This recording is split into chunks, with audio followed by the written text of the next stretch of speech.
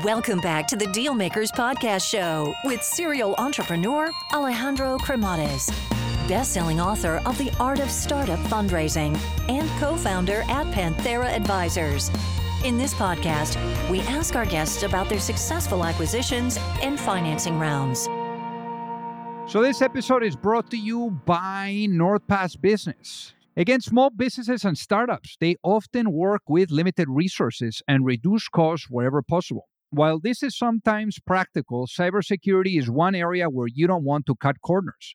Creating strong, unique passwords for your company's accounts is a surefire way to defend your business from data breaches. However, with the number of personal and work logins we use daily, it's very easy to get password fatigue, leading to reusing the same passwords across accounts. So NordPass Business is a powerful password manager for organizations that removes the difficulty of generating and remembering strong passwords for you and your colleagues. Additionally, it allows for you to integrate single sign-on with your company's Google Workspace accounts and effortlessly create groups to share sensitive information across teams and projects. So see NordPass Business in action now with a 3-month free trial by going to nordpass.com/Panthera and use the code Panthera. This episode is brought to you by Basecamp. So Basecamp is a project management and team communication application that has been around for about 18 years, and it's used by thousands of companies today. Basecamp is all about simplicity. It is designed to give you and your team the tools you need to get work done. They have message boards, to-dos, file storage, chat calendar, and much more. Basecamp is built to help you in getting out of your way and let you focus on what matters. Again, like when you're adding a bunch of people, there's a bunch of files that need to be shared. You need to be effective. And that's where Basecamp comes in. They actually are from the guys that brought to you 37 Signals. And really, they help in making decisions simple and also effective. So go to Basecamp. Their pricing is simple, and they give you the all really the features in a single plan. No upsells, no upgrades. Go to basecamp.com/dealmakers and try Basecamp for free. No credit card required and cancel at any time. Thank you, Basecamp, for sponsoring this episode. Alrighty, hello everyone, and welcome to the Dealmaker Show. So today we have a very exciting guest, someone that has built, scale, exited companies in the past. So all that good stuff that we like to hear. So I think that we're all going to find, this story very inspiring, also very timely with everything that we have going on around climate change. But I guess, without further ado, let's not make anyone wait any longer. Let's welcome our guest, Andrew Ponec. Welcome to the show. It's a pleasure to be here. Thanks for having me. So originally you were raised there in Oregon. So give us a little of a walk through memory lane. How was life growing up? I had a really nice childhood. I really enjoyed growing up in Oregon. It's a beautiful place. I'm actually back here at the moment for the holidays and enjoying the snow and the mountains and the forests. So it was a great time. So tell us how did you get into the whole thing around climate change? Yeah, I became very convinced that climate was the problem I wanted to work on back in middle school and early high school when I started reading about climate change, about the way we use energy is impacting climate. And so that was a big passion of mine. I didn't really know what I was going to do with that passion. I was interested in engineering and math and science when I was younger, but still didn't really know how I was going to help solve this problem that I really cared about. It was only later, once I got into my undergrad that I saw a bit more of a path for how I might help. So how did the excitement or the interest around climate change spark? I mean, what was there for you that you were like, oh my God, this is super interesting? Yeah, it was reading a number of articles from climate scientists that laid out a very compelling case for why this is something we needed to care about. I think it was also something really exciting to me at that time because of the moral clarity of it. There are a lot of things that you can go and put your life toward. Some of them you have to kind of wonder, am I doing the right thing or the wrong thing? Did I truly make a difference for the better? Climate change was one of those sectors that I was able to feel very confident early on. If we could solve this problem, that would be unambiguously good. And so it kind of removed all of those secondary questions from my mind, so I could just put myself toward the technical and market problems that I cared about.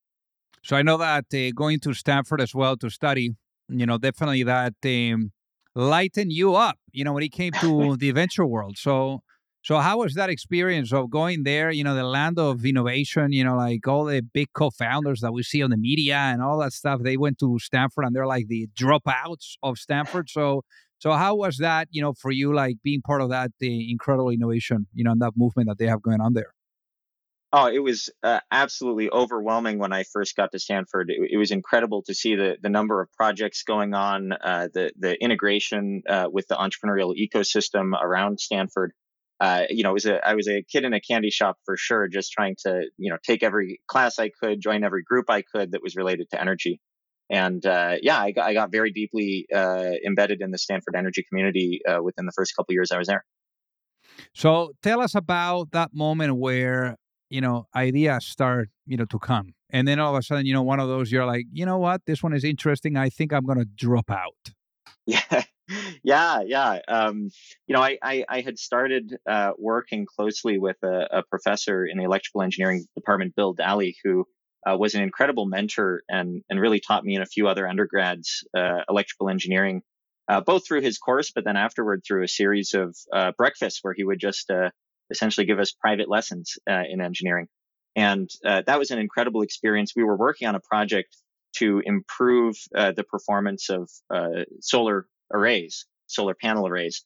And, it was an exciting project to me because I knew it had some practical application, but I wasn't sure for the first while that it was going to turn into anything. And I do remember the moment, maybe a year into that, when I was a sophomore, that I sort of looked at it and realized, wow, this could really be valuable in a big way to the industry.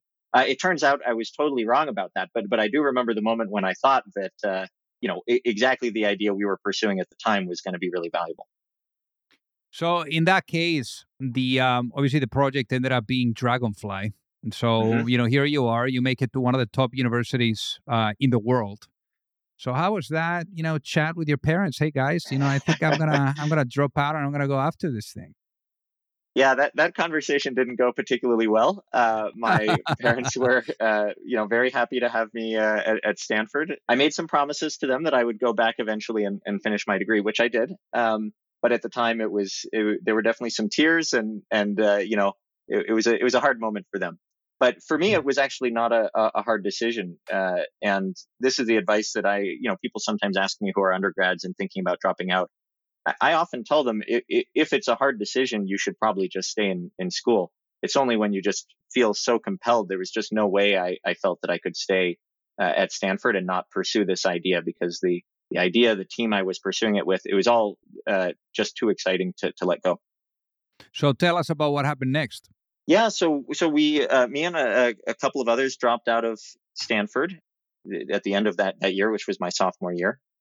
We hired one of my TAs for the electrical engineering class I'd been taking with this professor, Bill Daly, who was, the best electrical engineer that we knew, and that's probably still true to this day. He's an incredible engineer, and actually works with me at the current company that I have.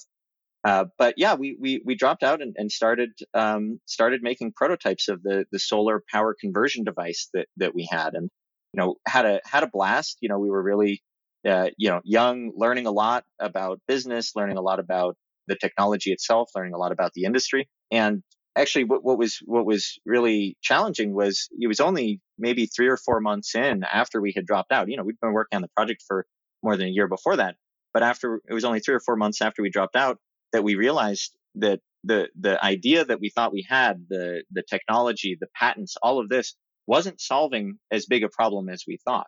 And so we had this real crisis of confidence where we said, man, what is the company if what we thought was the core value that we were bringing is maybe not as big as we thought it was. How was that product market fit and team, side of it? And I guess before even answering that, for the people that are listening, what ended up being the business model of Dragonfly? Yeah. So the first thought that we had for Dragonfly, the original idea was just to improve the efficiency of solar panel arrays by what's called a maximum power point tracker. So something that will allow you to optimize each panel in an array individually and therefore boost the output a little bit. So it was going to be a play of, hey, can we make something that improves a few percent the performance of all sorts of solar energy systems? And the key learning for me at that time is we had based our estimates of how much value we would be bringing to customers based largely on our competitors. So there were some other companies that were trying to do something similar, and we were looking at their white papers, we were looking at their press to get an understanding. And the model in our mind at that point was, hey, these people are solving this problem in this way. We can do it better. Therefore, we will be successful. The problem was our competitors also didn't have good product market fit. And so we were saying we would be better at something that wasn't actually that valuable. And the only way that we found that out was by going to the end customers, going to the larger solar companies and pitching it. And it was only then that we started to realize that what we had wasn't as important as we thought. And one thing I'll just mention along those lines is we were very young and people were very excited to give us positive feedback.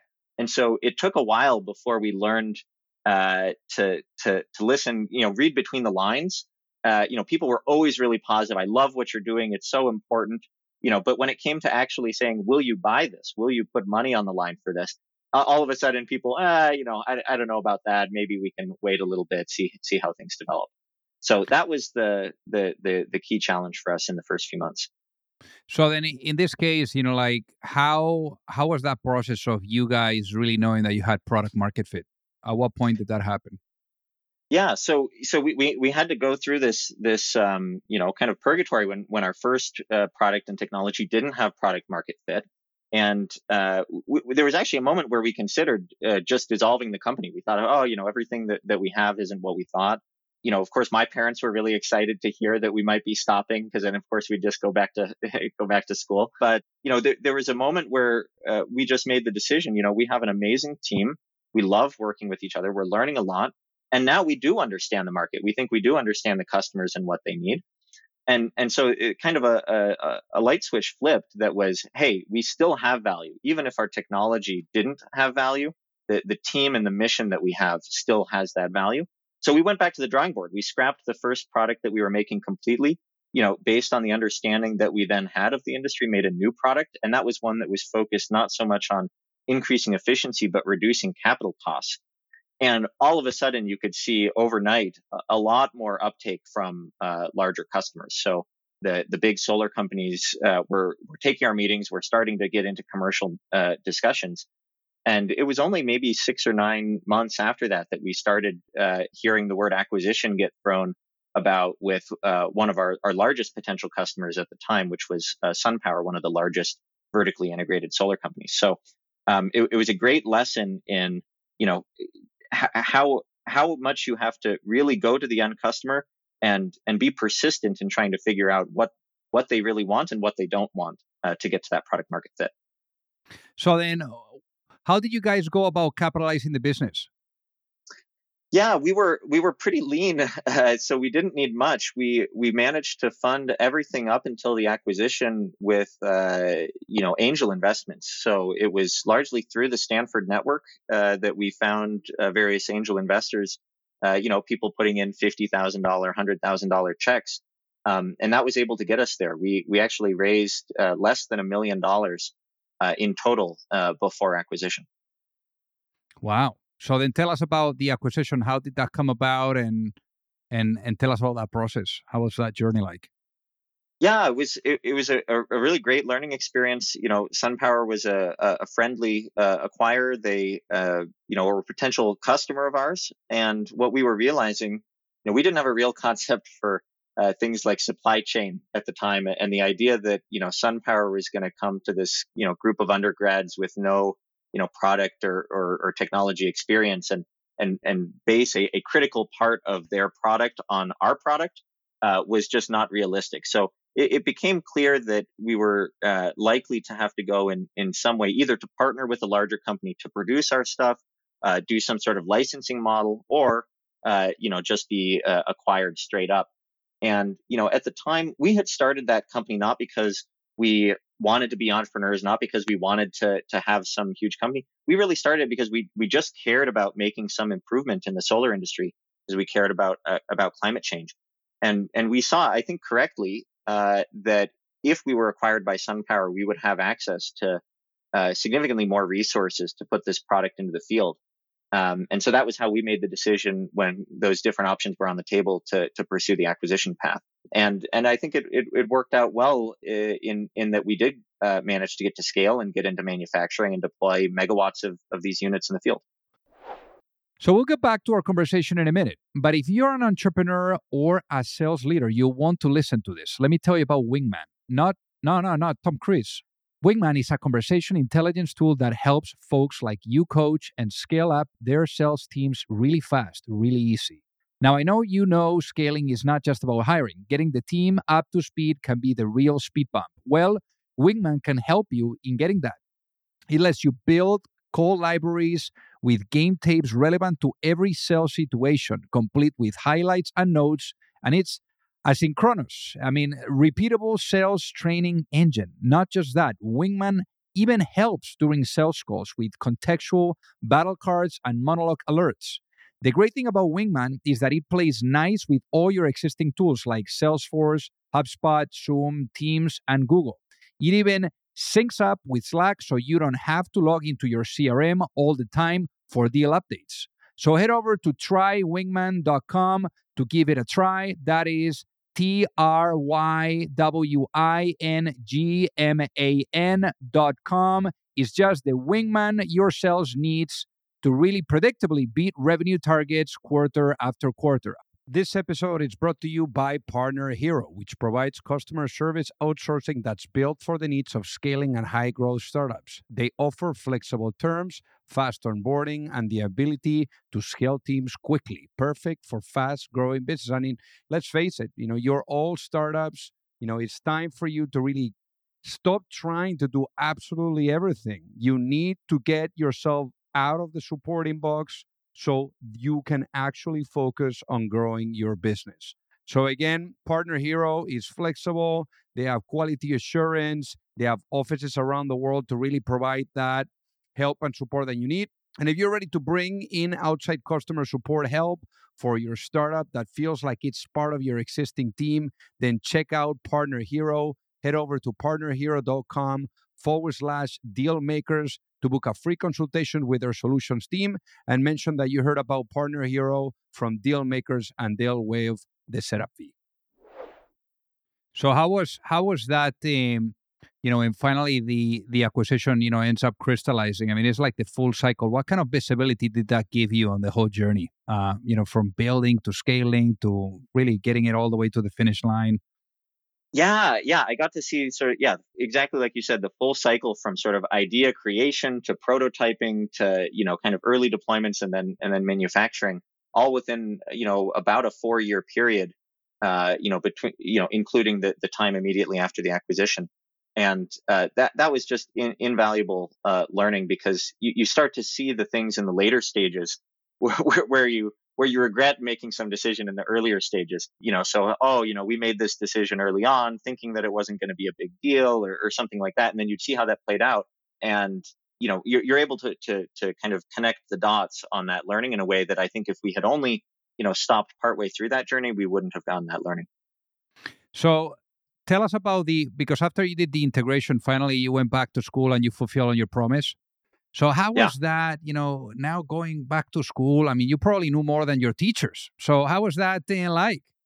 I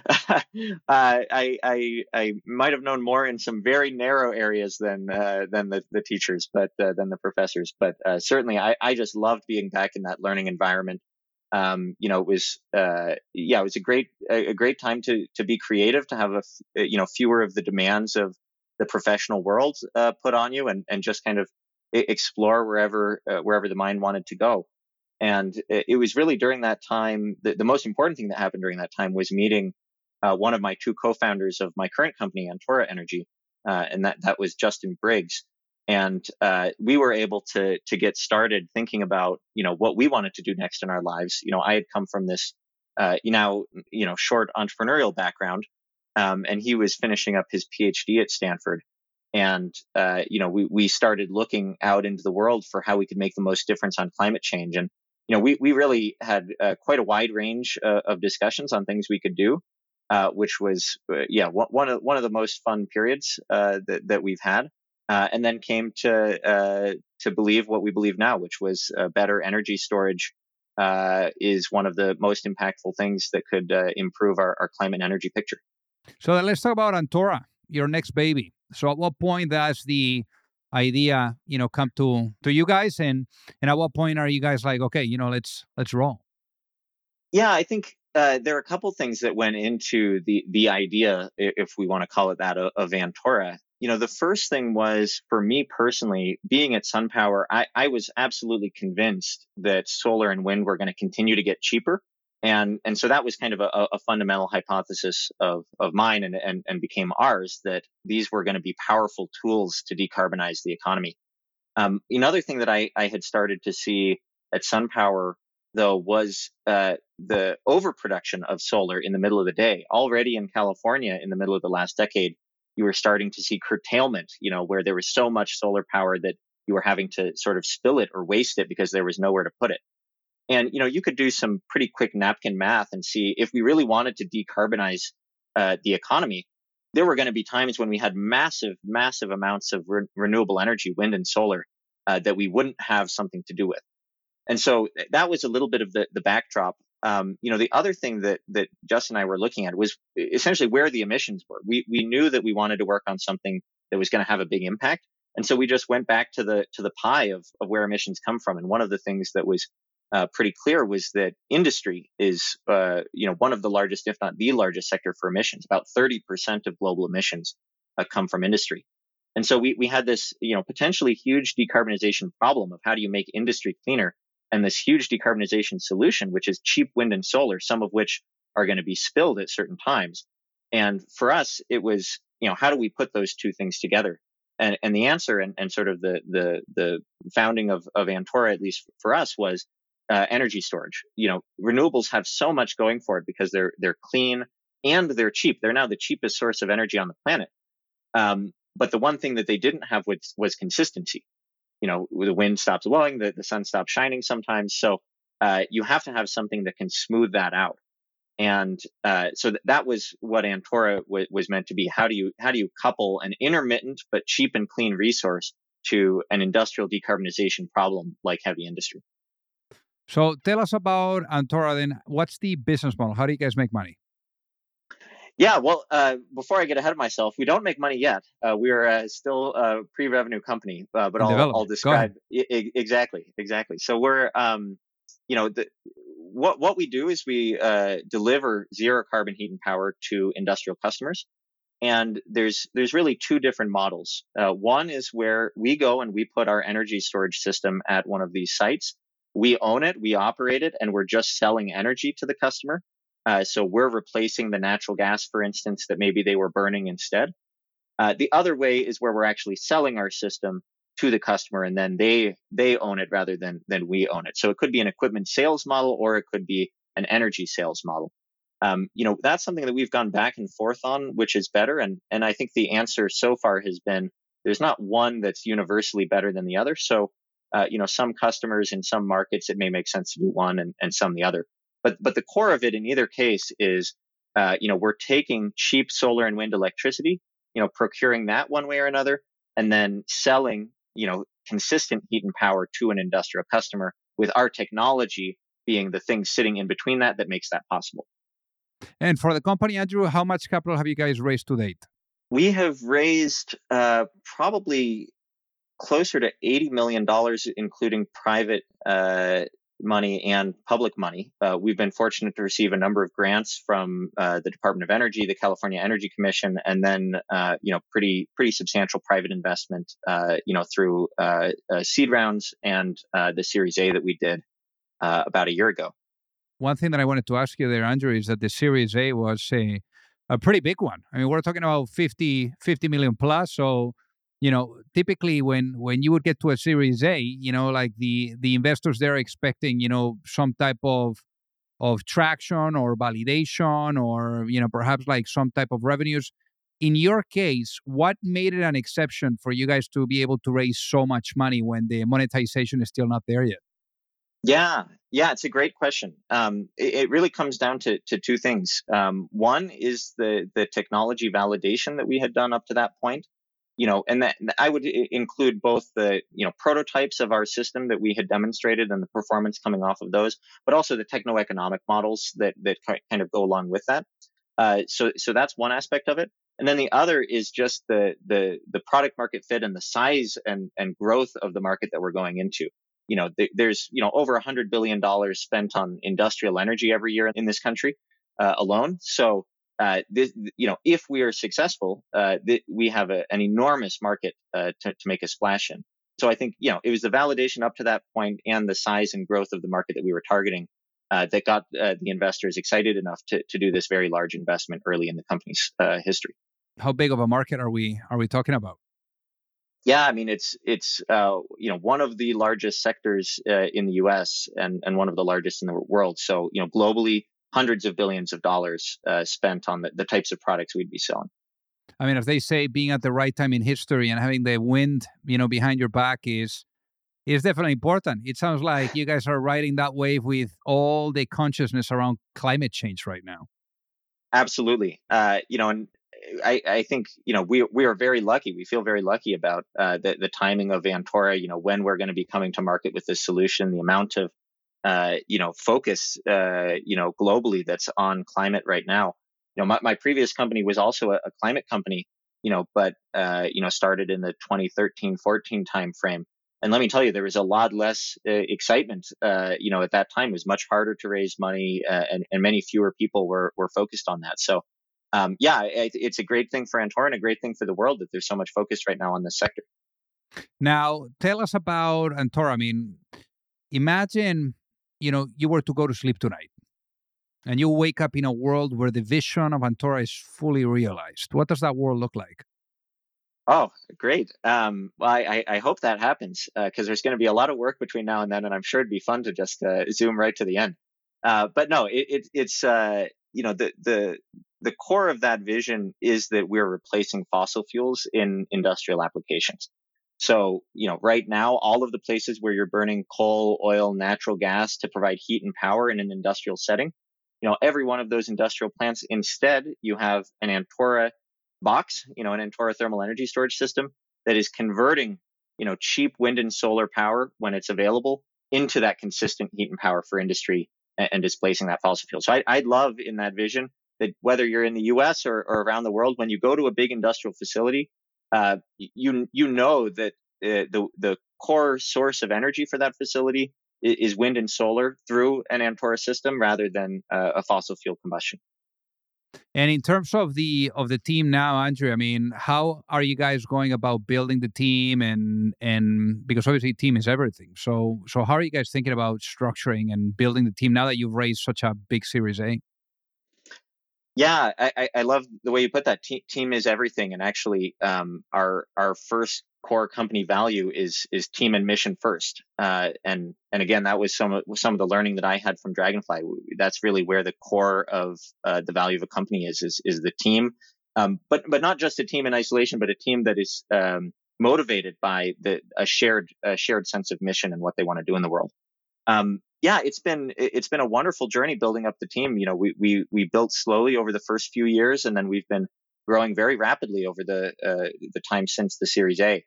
I think, in addition to this overall consciousness that you were mentioning around climate that's happened in business and governments, the same thing is happening across the board in individuals in the talent market. When people are looking for what they want to do with their lives.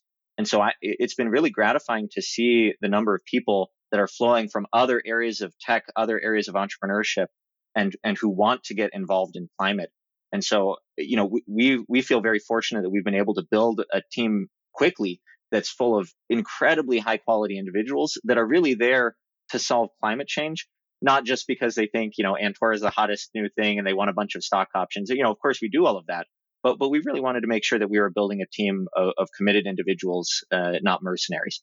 So, the way we're doing that right now, we actually just brought on a head of people recently who is doing an incredible work, kind of laying the groundwork for this period of rapid growth. So that means everything from making sure we have the recruitment process in place to, a really smooth onboarding process, and then also making sure that the internal company culture remains, the good culture that we feel like we've had up to this point.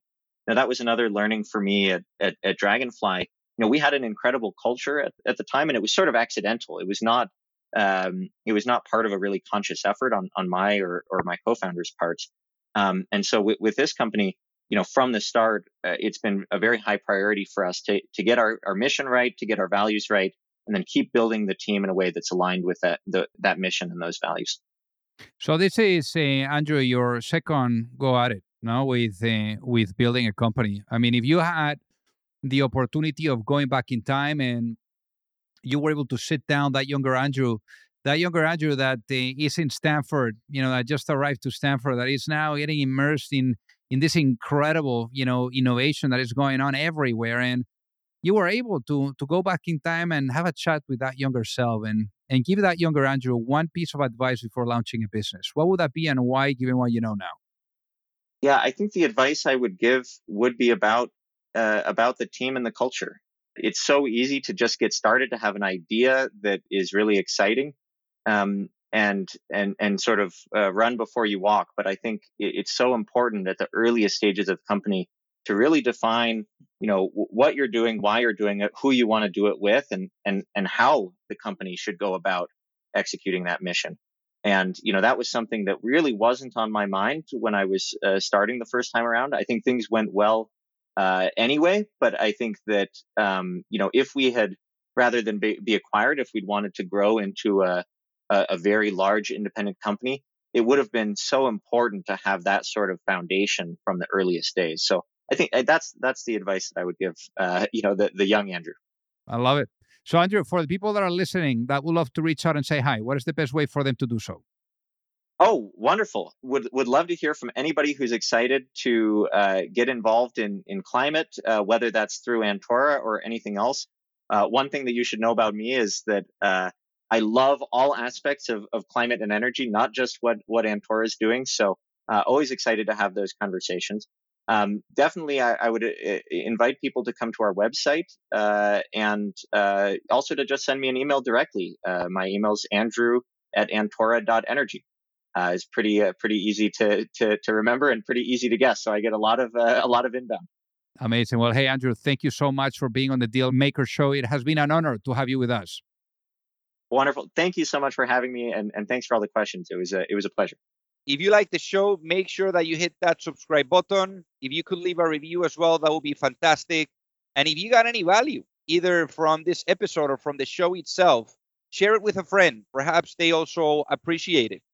So also remember that if you need any help, whether it is with your fundraising efforts or with selling your business, you can reach me at alejandro@pantheraadvisors.com. You've reached the end of another episode of the Deal Makers podcast. For free resources and materials, head over to alejandrocremades.com. Thank you for listening and see you at the next episode.